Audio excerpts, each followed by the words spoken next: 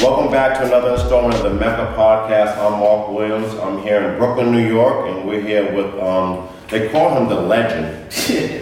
We're going to call him the legend from now on, Mr. Anton.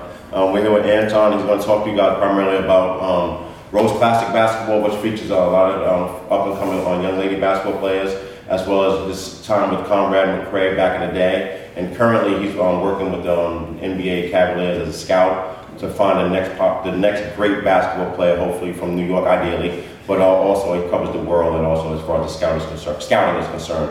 Thank you. Welcome to our podcast. Thanks for having me. Thank you. Before we even begin, what makes you a legend in New York City? Because if you go in any circles in New York City, they always want to say you have to talk to Anton. Why is that? First of all, I don't consider myself a legend at all. Like that's like beyond me. So just get that clear. Put that out there early. Yeah, like that's not, you know what? I think I've gained a reputation for treating people the right way and being respectful. Being respectful to them. Right. And telling the truth. And just being up front and being helpful too. Like, I pride myself on trying to help others. Whether that's some young guys, coming up doing tournaments. I deal with that a lot. Of people that are trying to get into the business. I'll always take time to sit with those kind of people. So maybe that's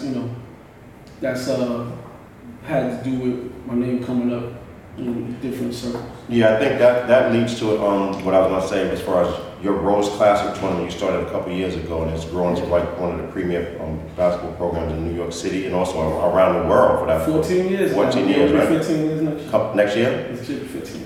That's a lot of players. And I know that from the training aspect, I know I mentioned it before, but when I see the players come into our gym with the ROSE CLASSIC gear on, that means that they're stamped, that they're legit. You kind of know, they're legit. That they've been through some wars, They've been through some ish. Absolutely. What made you come up with that idea? It wasn't me alone. It was myself, Cleon Silk High, one of my partners, and Troy Lamont.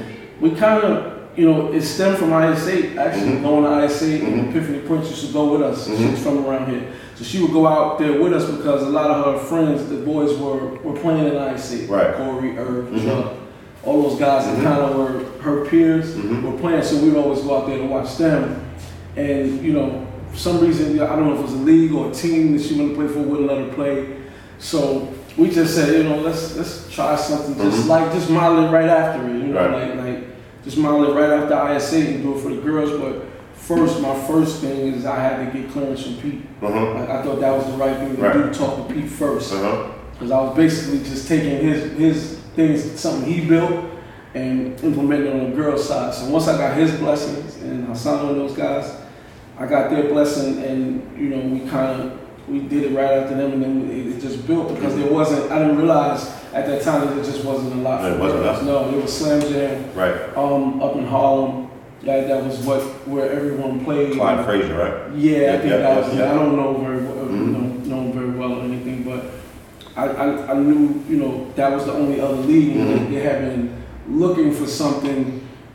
There have been teams that tried to start their own things, but there was nobody neutral that would just embrace every team, and we became that.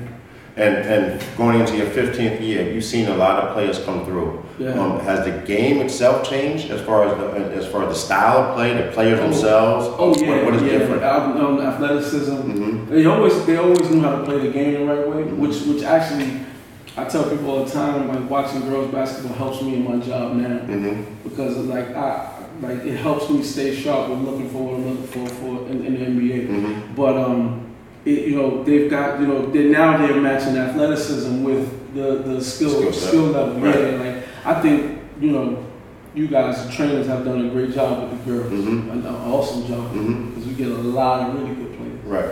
I know that this past year, New York State maybe pushed out 60 to 70 D1 players. And I think I spoke to someone on your staff, and they said maybe 55 of those young ladies came through your doors. Yeah, we get pretty much from the tri-state area. Right. We'll get them, almost all of them will come through here at some point to play because it's a proven ground. Right. And we got one court. It's not a whole bunch of courts going on. Everybody plays on the game court. Everybody's watching. There's music. There's somebody on the mic. So you really get a lot of attention. you get a better platform sometimes than they get in their high school games. Oh, without a doubt. So it's you know they've taken a liking to it, and they've taken ownership of it. Like, you know, we speak to them, to players and former players, a lot of things we need to improve on, things they want to see, and then we try to implement. One thing I think that leads to your legendary status, quote unquote, is the fact that you have helped many of the young ladies involved in ROSE, whether they graduate and move on, but they come back and they still have like an ownership, like you mentioned, ownership to the program. But more importantly, put them in a position to work. Yeah. And I know that one of the young ladies that we train, she's actually a good DJ now. And then I look at the people that's working behind the stands, and they played. And I think that's again a tribute to you in the program, that they're willing to come back. Even some of the people that are old, they come back and just hang out. They're hanging out. Just hang out. And they're like, I mean, it's a social event, right? You know, for people. You know, if you love basketball, like that's the one thing that, you know, when I'm traveling, I miss is being like in the gym, just speaking to people, just being around the game and talking to people. You know, like. That part of it means a lot to me, you know. And then what you were saying, we really like to see them all the way through. You know, see them all the way through. Like you play with us, but then you could call us for a job, and then we'll call other people for jobs. Like we had one of our girls was the head manager of UConn. She got 4 national championships, 3 or 4 national championships. That Kyle Neptune is assistant at Villanova. He was with us in Conrad. Kobe Altman is the GM of the Cavs. He started with us in Conrad. So we got a lot of kids that are grad assistants, assistant coaches, and we've prided ourselves in being able to help these people get jobs. That's important for us. Oh, that's hella important. That's our job as older guys to help the next generation. So moving from the ROSE, you also simultaneously, to a certain extent, if not before the ROSE, you guys had another tournament. At the point it was called Dean Street, correct? Conor McRae, That was before ROSE. So right. We started. ROSE is going into his 15th year next year, so it's 14 now. Conrad is 19 now. Wow. 20 years. Got you. So that's been even a little longer. How do you juggle all that? Well, now in Conrad, with the NBA rules that I'm not. Oh, that's right. There. So we have a young kid, Jeffrey Barrett, who's taking over, kind of running it, and my partners are still involved, but we kind of all let him. Yeah, we let him because he's young and he grew up in the tournament. He's from the neighborhood and he has himself together and he knows what to do. So, but that's a tribute to y'all, though. That's back to the legendary status stuff. But when you did it, how were you able to challenge to do that prior to becoming an NBA? When I did it, we just because they don't run they run consecutively, they don't run concurrently. So Conrad's in the summer, ROSE is in the fall, then you got the high school season, then ROSE come back in the spring. So but now if Conrad's still the summer and it's we didn't do much expansion on Conrad, but that's because that's kind of a community thing. This is his neighborhood. His mom's still out there every weekend sitting with us. So we were able to keep that and not, people ask, oh, why don't you do it in this state? This is his home, right? Like we can't, that's not the thing we take. But ROSE CLASSIC, we've been able to take and expand, and I got, give credit to Kenny Pennell, KP, who's with us, and he's been able to now take ROSE, and now we're in Atlanta, we're in Miami. He's got the ROSE Maid League, Chad, and all the middle school girls playing. So now we have ROSE CLASSIC going instead of just fall and spring. Now we're going fall, winter, and spring. Wow! And so we've been able to scale ROSE a lot. We'll be in the West Coast next year. Like Pat Alphonse will be running that. He played at grade. He was a really good player here. Grew up in Brooklyn, he lives in LA, but he's been spending a lot of time with us, kind of learning how to run things, and now he's going to do it in LA. My man Al Williams is in does North Carolina and Atlanta. He grew up with us playing too. Now he's down there, so now we're just using our guys in those places. Again, going back to that legendary word, going back there. I don't know if I'll ever be able to accept that one. Yeah, I know. I know. That's the humbleness in you that leads to your legendary status. So how did you transition from the youth level basketball, grassroots, to the NBA? Well, I've always, let's go back to music. Like when I was in the music industry, it was about a talent evaluation. It was like, it was about finding a raw, piece of clay, and right. developing Right. it, you know, and I've always looked at basketball the same way. I'm just a basketball fanatic. Like, I love basketball. Like, I love it. So I could watch anybody play, kids, bad grown-ups. Like, I could watch you play basketball. Yeah, I could watch you, you know, I could watch you play. And I just took what I learned in music as far as talent evaluation and more how you treat people, and just try to transfer it to basketball. And now it's enabled me to run our leagues a certain way, but now it's enabled me to take the next step up. You know, first was EYBF, and then which helped me a lot. You know, cause it gave me the opportunity to be around and be a part of that, and that helped me a lot because the level of talent was so high. You know, now I get to the league, and now it's like I'm seeing all those guys I saw in EYBL. Now they're coming into the league, and you know, so. You know, we have a little bit of an advantage. I'm sure a lot of teams will start, you know, getting guys that spent some time at that level. Because you're going to have to, with these kids being able to go in pretty soon, you're going to have to get guys that spend time at that level and kind of have the relationships with those kids. Now, what would you say is the toughest stumbling block as far as the transition is concerned from youth to the NBA level? Just as you know, now we have to evaluate them so young. That you kind of have to project out so far. Right. You know, if you're evaluating a college player, you know, he's only a couple years away from the NBA. High school players, that many more years away. But now you almost gotta like have your hand and a pulse on the middle school kid. That's crazy. But they don't tell them the middle school. You know, we see the 7th and 8th grader who's really nice, but they get to high school and it flattens out. You know, so we gotta kind of determine from that area, you know, what's their trip going to be to the league, and that's a little bit hard. I think what would separate you from most is that you played on the collegiate level. You played at a high level program at UMass Lowell.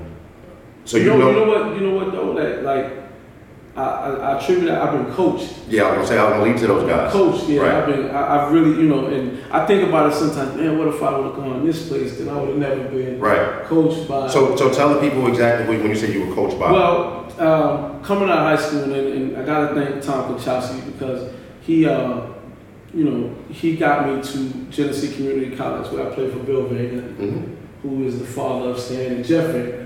So you know, I got there and it was a shell shock. But I was being coached by somebody who was a coach, disciplinarian, old school. You know, but I had it in high school. I had it with Pat Quigley early. Then I spent a year in New Mexico, and I had it with Ron Garcia out there, and I came back to Bob Lake. So I'd always had, you know, some disciplinary, but Bill Van Gundy was another animal. But I learned, you know, how to play up there. Like, you know, that it was more of you had to think, not just try to, you know, you had to think. He taught me how to play. So then, you know, I remember the story, you know, I'm at my sophomore year up there, and he was like, you know, you got this school, University of Buffalo, you know, smaller D1s, you know, not nothing crazy. But he said, you're going to go with Stan. And I'm like, all right. I didn't even, you know, like, he said, you're going to go play for Stan. I was like, all right. And, you know, that's his son. So when I got up there, I got coached hard too by Stan. So I've just been fortunate enough to get coached really well. And you maintain those relationships with the Van Gundys, so that led to you being able to know what an NBA eye is looking for. Yeah, because in the summers, like Jeff was at the Knicks at the time. So in the summers, I was going up to their practice facility working out with him. That's fine. So I was around it and kind of, you know, started to see the level that they work at. You know, like I wasn't good enough to play at that level, but he still was trying to put me through stuff. I think one day I worked out with Charlie Ward, and I saw like he goes hard. Just the difference, like that's a different dude, and you know it was good, it was fun. So you know that was a benefit of, and I'm still, you know, I still like every Final Four I have lunch or something with Coach Van Gundy and his wife. And I see Jeff on the road. Like, when Stan was with Detroit, I got to see him a couple times. So you know, still, you know, and then they have thousands of other guys that are on their coaching tree. So now those guys, you know, I know those guys, so it's become, you know, a nice little network for them. So that led you to the NBA, or helped you overcome a lot of stumbling blocks that the normal person may have. Yeah, definitely. Having him on my resume, stuff like that helped a lot. So the relationships. So how would a person such as, let's say, John Johnson is walking on the street here in Brooklyn, how would he get into becoming an NBA scout? I mean, it's honestly like another thing that helped me out. I went to the NBA scout school in Vegas, and I really this was before even the job was available or even thought of. I just wanted to get that. I wasn't dealing with EYBL at the time. I just wanted to get that experience, and then I got in that room and they started asking questions about how many AAU directors how many college coaches how many agents and I realized how many of those people I had relationships with, and I was like, what, I really could do this, right? It could be something that I could do, and but there wasn't a real opportunity yet, and Kobe was just getting in at Cleveland, so I wasn't expecting him to do nothing. But he rose so fast because he's amazing. Yeah, he's a savant. He's an animal. Right. He rose so fast, and then the opportunity came, and he came and got it. So I'm not as fortunate as you. I went to the school, Prospect Heights. Yeah. How do I? And I love basketball. You gotta going back. I think I got off attention, but I think you gotta do the internship, like try to volunteer, and we got a couple of kids that we're trying to get in at the Cavs because Kobe's big on that. He wants to bring some kids from here and teach them, for us to teach them how to so they can learn early. I wish I had done it earlier, right? But I guess it wasn't in the cards for me at that time. But now that I know, I wish I had gotten in the league earlier. Yeah. But I'm there now and trying to make the best of it. But I think the internship route, because you're young. You don't have a family, right. You can still move around, how you want to. I think that's the best way. Yeah, I would agree. Yeah, I think that's the best way. We're primarily using the podcast as an opportunity, obviously, to give you light and pay homage to you as a legend, but also provide parents and people that are looking at the video as like a roadmap of how to be successful. Yeah. Because you're one of the few that I see on the NBA scale that came from here, and that means here as far as New York and rolls up to the NBA status. I know it's a hard road. It's very hard. It's a lot of work. It's a hard like it's basketball, but you're up 2-3 in the morning writing reports. Right. And, it's a lot of work. It's a lot of phone calls. It's a lot of intel. Speak about that, because I know that I watch a lot of basketball from the training perspective. I would hate to understand how many hours of basketball you look at as far as on TV, in person, on your phone, or online. How many hours do you put in on TV? I put it this way: in a month, if it's 30 days in a month, 23, 24 of them, I'm at a game or traveling to a game. Shit, that's a lot. It's a lot. It's a lot. That's a lot of travel. You get some good perks though. You get frequent fly miles and hotel points, but family. Yeah, your family. And my family, my wife and my daughter. I had to talk to them first. Right. Because I got a young family and I had to, once I told them, they were like, come on, we know you want to do it. We in. And they've been in. Like, I'll take them on some trips. And now my daughter's starting to figure out how to look at the game. So I see her running around the gym. Yeah, she always running around, So, it's my family was important. It was important, and they gave me their blessing, so it's worked out. Good. It's worked out. Yeah, I can imagine your cable bill must be crazy. Oh yeah. You gotta have every channel. I gotta have all these sports channels. I'm like, I gotta watch all these games. It's just like, we got $300 cable bill. I can imagine, that's crazy. Yeah, it's a lot, but it's cool. I know there's a big push in the NBA, and also it's trickling down to college, high school, the analytics. Yeah. As an eye test guy, someone that's played the game, went through the wars, do you squabble with the analytics people sometimes? As far as, a kid hits 2 for 3 threes, and now you, at the end of the game, you're like, that really doesn't count. We needed at the heat of the game. Do you guys get like arguments? You know what? It's funny because our first of all, we have great analytic guys. Like those guys. Hartman, we just got really good. Like I call them sometimes. I want to see things. I test. You're right. I want to see that, but I'll take that and compare it with the analytics, and I'll ask them.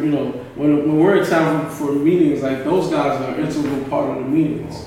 Like because you want to see where your eye test and the numbers meet. Where do they meet at? And then you can judge to see what you really have. Right. So we don't. There's not a lot of debates with those guys because they have facts. Like they not the facts. They got facts. Like, so we don't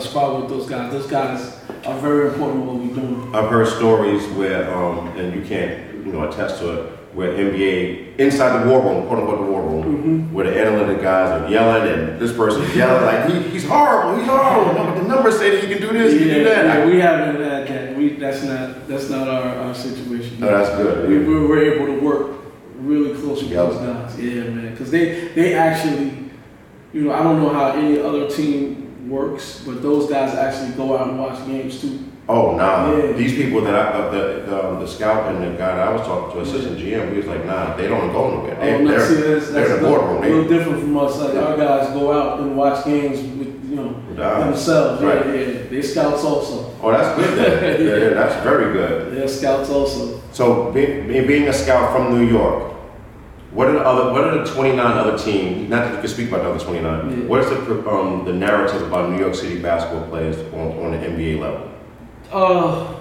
Overhyped, always has some kind of baggage, non-shooters, just those things like when it looks like our guys have been coddled so long. Like they've been in social media, the media, and I think that's a problem. I think that we get them so young here, and there's no development. It's when you're good, and then we crush you when you're not. Right. And I have a problem with that. Right. I almost would rather the guy who has to work their way up and kind of surprises you and takes the long route. I like those kind of guys personally.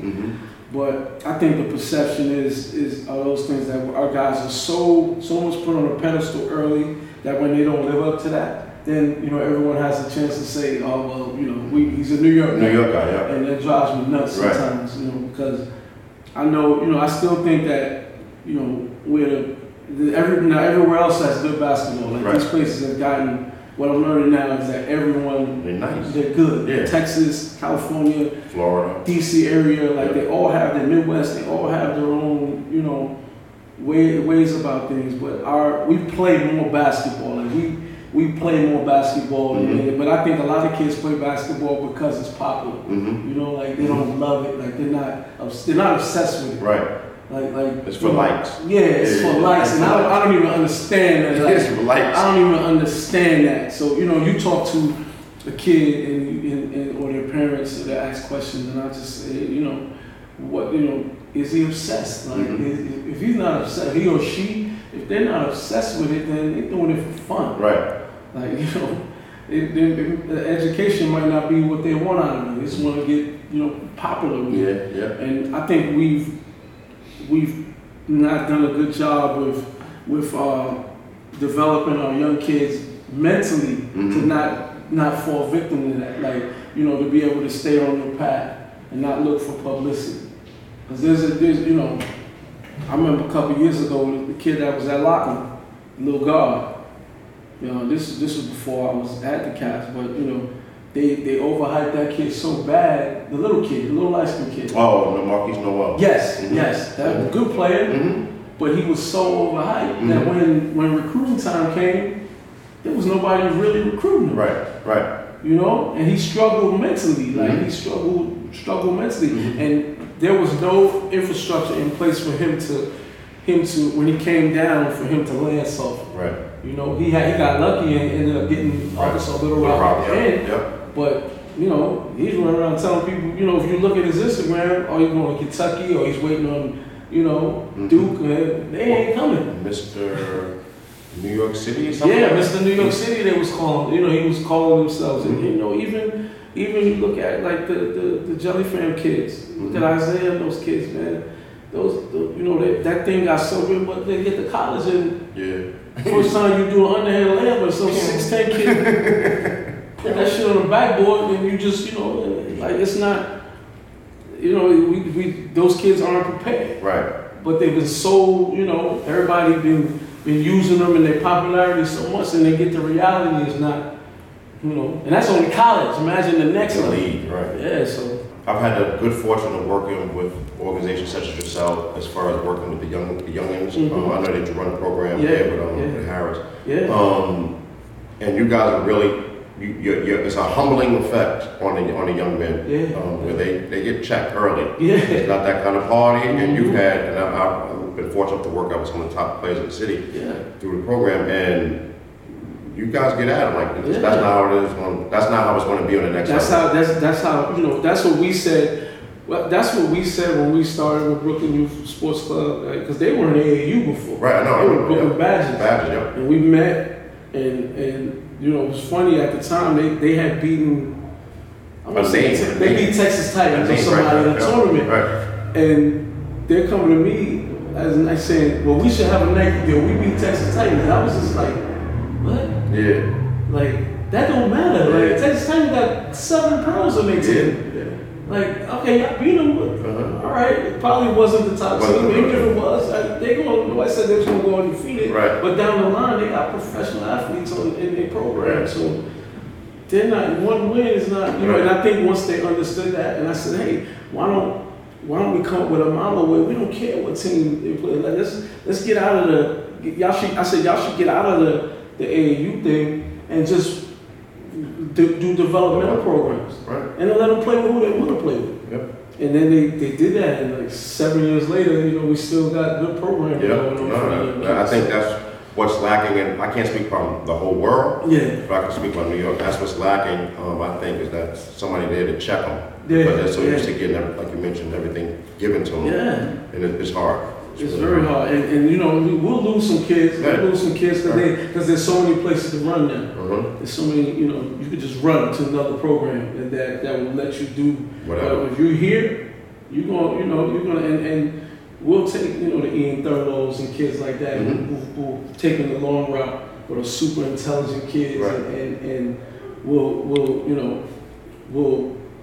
probably work in basketball longer than they play basketball. So, you know, those kind of kids that will go to Williams and all those D3s that have great basketball, our kids don't even know about. They only hear D3, but they won't talk about that. League is crazy. Williams, Amherst, and Connecticut College. All them school shit is real.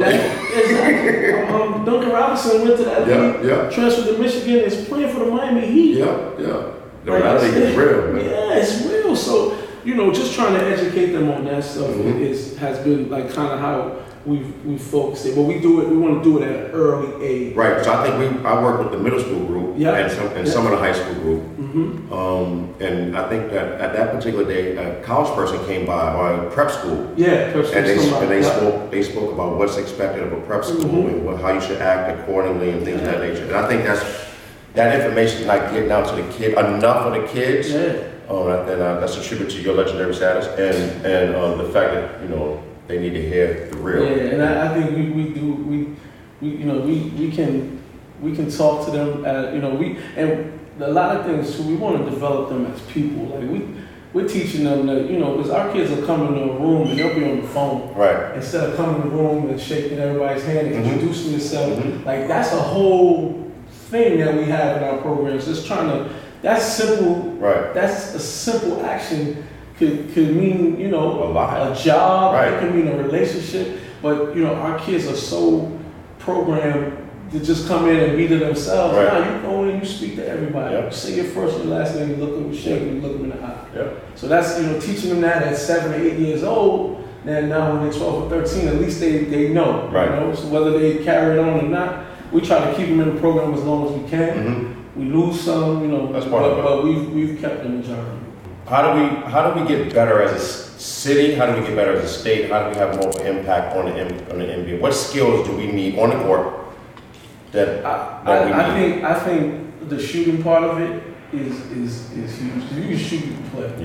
Like you shoot the basketball, man, you got a chance. You got a shot. Literally got a shot. You got a shot. You know, so I think that part of it, and then I think understanding how to play defensively, like just concepts. You'd be surprised at how how many kids don't even understand why they're doing all the defensive drill. Like they've been doing so many defensive drills in high school AAU practices, but they don't understand why. Like how to be a good team defender, how to be a good individual defender. I think shooting that and just making the right play, basketball plays. Like it drives me nuts when somebody takes too many dribbles. I know you as a trainer probably I'm a when somebody just take too many dribbles. If you can be effective, that's why I smiled when Klay Thompson had all those points on like 57 on 13 dribbles, something like that. That was incredible to me, because it doesn't seem like it's possible, but it's really easy. Right. So I think those things we have to develop shooters at an early age. And I tell these guys all the time, like when you're waiting for the trainer to get there, just form shoot. But it's repetitive, it's boring. Those are the things. But I'm watching NBA players now, and they're doing it. Right. Kyle Korver, form shooting all day. Like as soon as he gets there, then he goes into his routine, the same routine every day.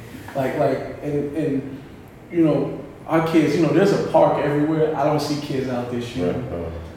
Maybe they're in the gym, but they're not like. If you can shoot outside, especially in New York. Yeah, if you can shoot outside, and no net, like all kind of different weather. If you can shoot outside, you can shoot. Right. So get out there. That's the one thing, the one skill that I think we lack. Like who's the best shooter that's been from New York in the last? I don't know. Ben Gordon, but he's like 12 years ago, maybe. Yeah, Ben Gordon. Okay. Ben Gordon. And Ben Gordon. I guess. But what I've seen too, like, and watching and being close to the girls' game, there's a bunch of girls that. Oh, now they wet. Courtney can even shoot a little bit. She gets her feet underneath her. I shot better than we used to have shooting competitions out, but I'm saying the girls are better shooters because they taught. Right. They taught how to shoot from the beginning, correct way. And I'm gonna go out on a limb and say something that may be not popular as far as New York is concerned. I think the problem, and you mentioned it, it's easier to work with the young ladies because it's less people pulling them to do X, Y, Z. Yeah, because there ain't no money involved. Yeah, ain't no money involved. So if you come to our gym, we have, and not bragging, we have a lot of young ladies that come to us. Yeah, I know a lot of them come here. And they all, I'm not saying all can shoot, but they can shoot the basketball to a certain extent. I think that takes time, and it's boring as hell, and there's a lot of repetition needed. But everyone can shoot. Guys really in New York City, the AAU guy wants to keep him in the house, so they're in fear of losing him to trainer G or whatever the case may be. Like we make decisions, but I think that's one of the things that's hurt New York City is the ownership thing, or as if we're going to make billions of dollars. It's bad, man. It's so bad. I sit back and watch it, and I just watch these guys and like, man, you're hurting these kids. And they pulling a wool over the parents' eyes. Because parents don't know. Most of them don't know. They think, I tell parents, if you want to ask me a question, I'm gonna tell you. If you choose to listen, that's on you. That's on you. Right. If you choose not to, that's on you too. Right. So, I just, I try to just speak to them as frankly as I can. There's certain levels that at some point you're gonna have to realize that your kid is not that good. Right. You gotta realize he ain't that good. But who wants to admit that though? Yeah, they don't want to admit that. Right. And there's different levels that you can go. Like everybody's caught on playing Division I basketball. Like, play where you going. Once you play where you gonna play and enjoy yourself. Right. There's only 364 Division I schools, man. And they all ain't giving out free scholarships. Yeah, that's right. Half of them was walk-ons on that team. So it's I just think we're in a tough situation because there's so many teams. I think a few years ago, Carlton and I was like sitting down and we counted 96 teams. This was years ago. And it's only just boys. Just boys. Just in the tri-state area. It wasn't even tri-state, just New York. From Plattsburgh, Rochester, New York. No, from Albany down. 96 AAU teams? 96. From Albany to New York. Damn. 96 teams. So that didn't even cover the whole state. Or Jersey. Or Philly. It didn't cover any of that. And they touched the state, so 96. And this was 5, 6, 7 years ago we did. And I'm not being rude. I don't know if there are enough players that good to satisfy 96 teams. I think if we had, back in the days when it was Riverside Capitals, a couple teams, the best players played on the teams and they went and the results were there. Right. Now you're playing against a team from Georgia or something, they got the best players on the team. They're going to win. They're going to kick our ass. Yeah. How do we get, and I know I spoke to several people throughout the podcast, how do we get that where it's like a unified, I think Munch mentioned it. We get like the best team, New York team that we can put together. I think it's going to be extremely difficult because of egos involved. Yeah. It's just too many. And control. Control, yeah. Everybody wants control. Everybody wants to control their kid. They're not going to give their kid to somebody because there's not one person. There's not one person that everybody trusts. There is. There's not. Who? You.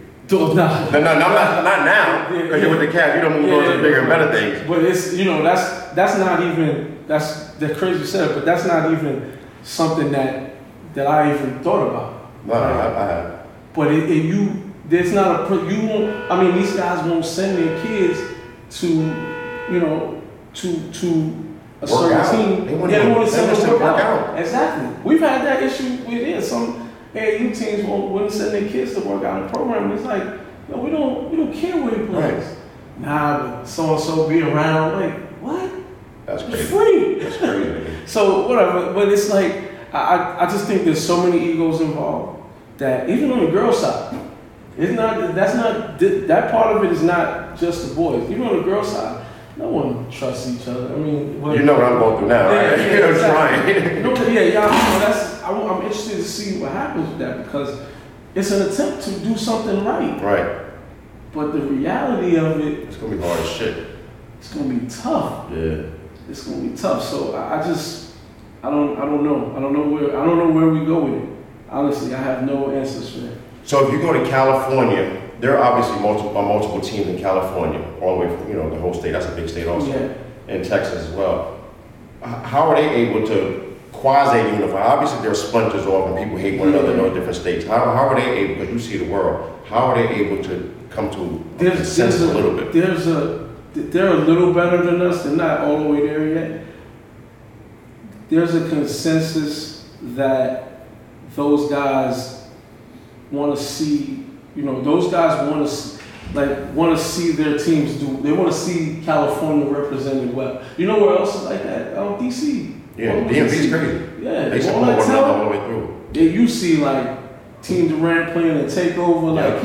Keith get guys from other teams. Like he does he's one of the guys that I look at sometimes. I'm like, man, how do you do it? But he knows how to deal with people. Right. He gonna tell you straight. How to deal with people. So, but here, it's not. Some people would rather PSA, some rather Reds, some rather City Rockets. Like it's just different. I just people. But I think the California guys have realized to an extent that they want to see California do well. Like when they like I watched a few years ago the EYBL championship, PCM championship. And the Soldiers were playing. Mm-hmm. The little kid from Virginia, the little point guard from Virginia. The one that just went to the league? Yeah, no. The little one, the little freshman that's there now. He was on the team. Okay, I remember that. He was on the team. James and Kinjo, that's at Georgetown. They were like the guards. And their fans, they had the gym full of people. But the other Cali teams was right there too. Cheering them on? Right there. So I said, and you don't see that. Right. Like our teams, you don't see that, man. Yeah, they make it a golf flag. Yeah. They're not even showing up at your games, So, I was watching that, I'm like, man, look at, the Soldiers are playing, but Cal Supreme kids are there, Seattle Rotary, all the West Coast kids are there supporting. So I think they do it a little different. There's I don't know if one person's done it, but that's just kind of how they made it. How they did it. I was happy to see that. Right. That at least it's possible. I just don't know, like you said, I don't know if it's possible here, but I'll tell you, and I'm like, certain people in New York, the women's side are trying. The women's side is trying. Hats off to them. Yes, absolutely. I don't see nobody on the men's side trying. And I think if it works, I think if it works on the women's side, then we can say to the men's side, it can happen. Y'all looking crazy right now. So, I'm hoping that it does, so we can definitely do that. So where do we go from here as far as New York City having an imprint on the NBA? Is there a way that we can get back to that level? Well, we have a lot of players in the NBA. Yeah. I just think we have to develop them. Like I was saying earlier, I think we have to develop them from a young age to have. First of all, I think the shooting piece is important. But I'm saying to not want to be perceived in the same way that New York City players are perceived. Like there has to be someone different. Like you know, there's the kid at Stanford, Cormac Ryan. Like, he's gonna get a chance, in my opinion, in the NBA. Like, but he's a new kid. He shoots that things from Manhattan. Ty Jerome shoot that thing. Knows how to play basketball. Yep. You know, like Ty Jerome knows how to play from a young age. Yep. Knew how to play basketball. Right. Unafraid of anybody. Had the New York swag, but it wasn't over the top. Right. Need kids like that. Yep. I think kids like that is you know will change it. And I think like a guy like Ty, who you know took a team who went through what he went through last year, losing to the 16th seed. Next year leads his team to national championship. New York City kid. I think that is an example that we need to use. Here's a question. New York City has certain legends. You know, we have the old school. We have Kenny Anderson. Yeah. We have the guy that just called me Payne. We have you know the three. We have Omar, Talik, and Andre. Lance. It's funny. I was listening to something. I was listening to a podcast. The one Darius Miles and Yep. And they paid homage. They were talking to Dwayne Wade. Yep. They paid homage. They was talking about we was playing Omar Cook, Andre Barrett, Talik Brown. Yep. And then you know who said it too was Carlos. The light-skinned guy that used to play for the Cavs. Boozer? No, the other one. Drew Gooden. Drew Gooden. I didn't get to this yet. He said the same thing. He said that Gaucho's team, that Gaucho's and Riverside beef, back in the days, like they compared it to the Bloods and Crips. Yeah. That's what they compared it to. But we have those legendary guys. Do you think that what Ty did and Jerome and the Virginia team will go down in the annals of New York City history as one of the best things that ever happened? I don't know if it will go down as one of the best things that ever happened. It ain't the same as if one of those guys. I just think it's different now. I agree. I think it's different now because the whole city was behind those guys. Not saying the whole city wasn't happy for Ty, but I think you had to know Ty. Yeah, I agree. I think those guys didn't even have to. Yeah, it's just so much. It's so much out there. Like before, if we knew those guys because they were from New York, but everybody else didn't know until they saw them at these tournaments. Right. Now you can kind of like, you just turn, you know, everybody knows everybody. Like I went to the Iverson Classic a couple of weeks ago, and you know, there's every NBA team there, and these guys they were BSing, man. I'm like, man, I would be going, like they just didn't go hard. Like I see every NBA team sitting there, I'm going hard.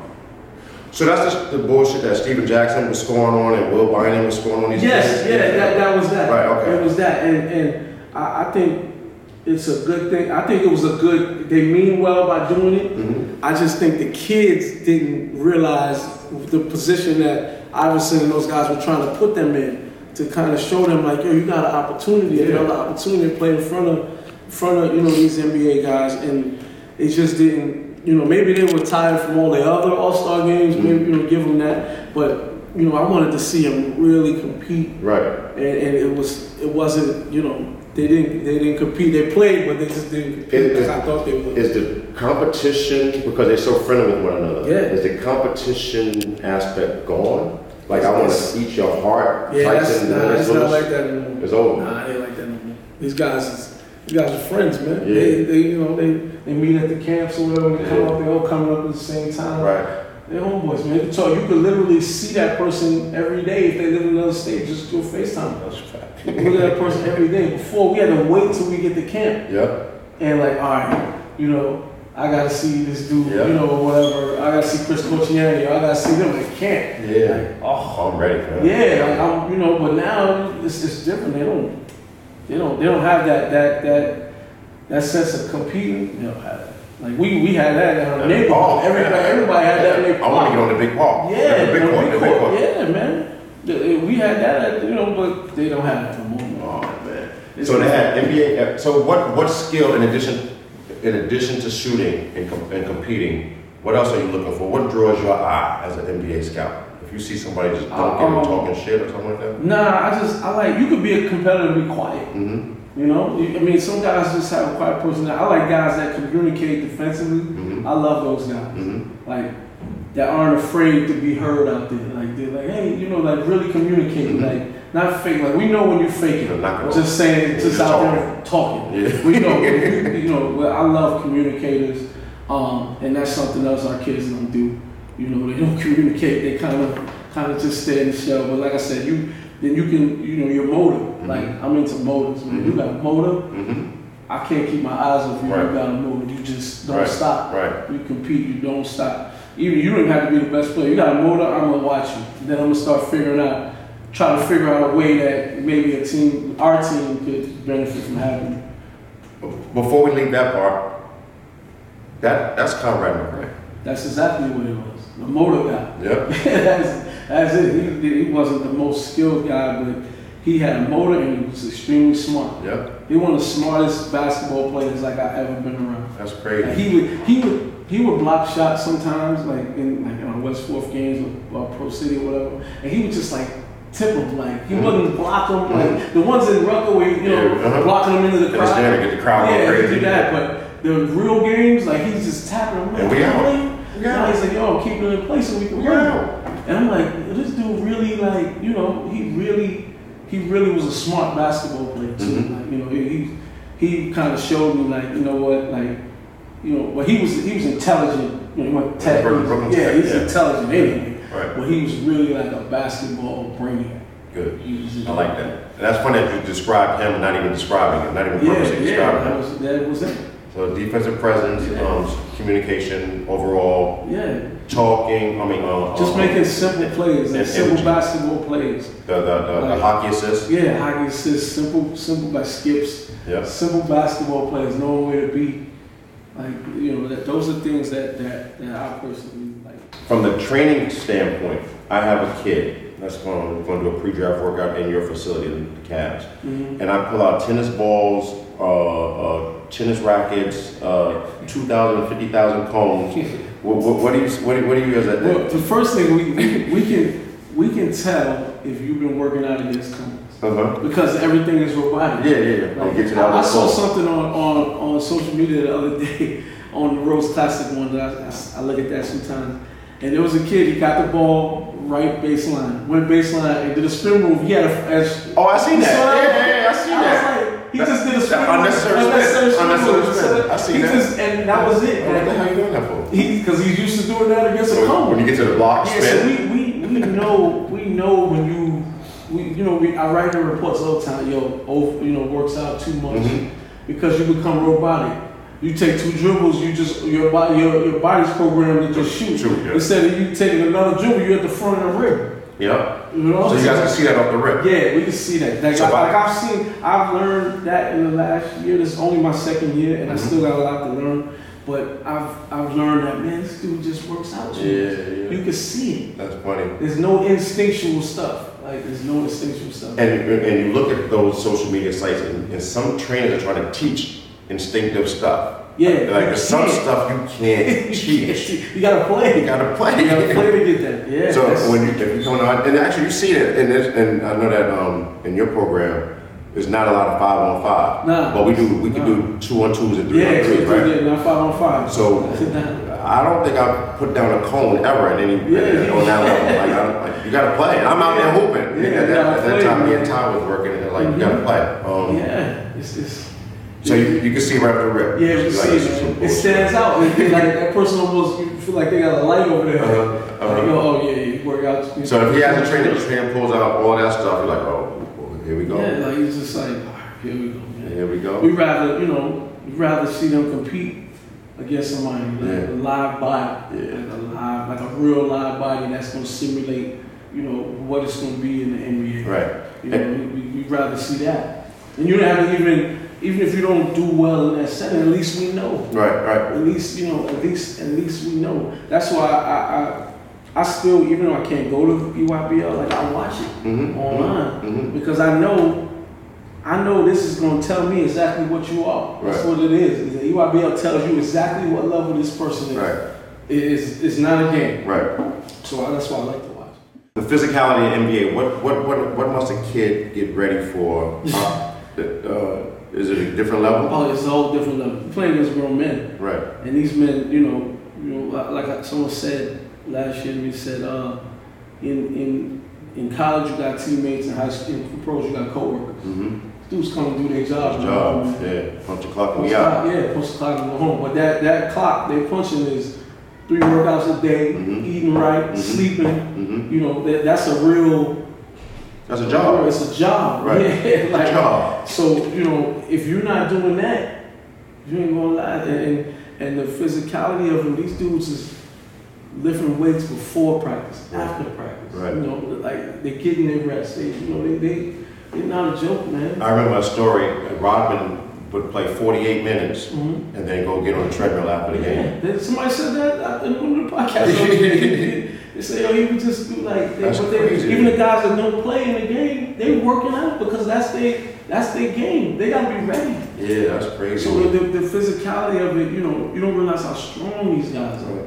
You look at Brad Bill, you look at these guys like they could literally move their defender where they want while they got the ball. That's crazy. Put you into that screen. You know, walk you down there. Yeah, and their shoulders are like, I think they NBA players play with their shoulders so much. That's what you see. LeBron's shoulders look like on shoulder pads. Right. Dudes just bump you and then you off balance. Shoulders and legs. Legs, yeah. Like you got a good base. Like I look at, like you got skinny legs, man. You better be nice. You better be. I said you better be quick as a blur. Nice. Yeah. You got skinny legs. You don't have any base. Like you just get knocked around. Yeah. So those are two things, physicality wise, and shoulders. You're right. Legs also.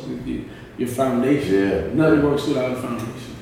Appreciate you. Appreciate you, man. My second one. Yeah, that's the first visual though. Yeah, the first one was Starbucks. We had to tell people to chill with the chill. I wanted that one too though. That was good also. Yeah.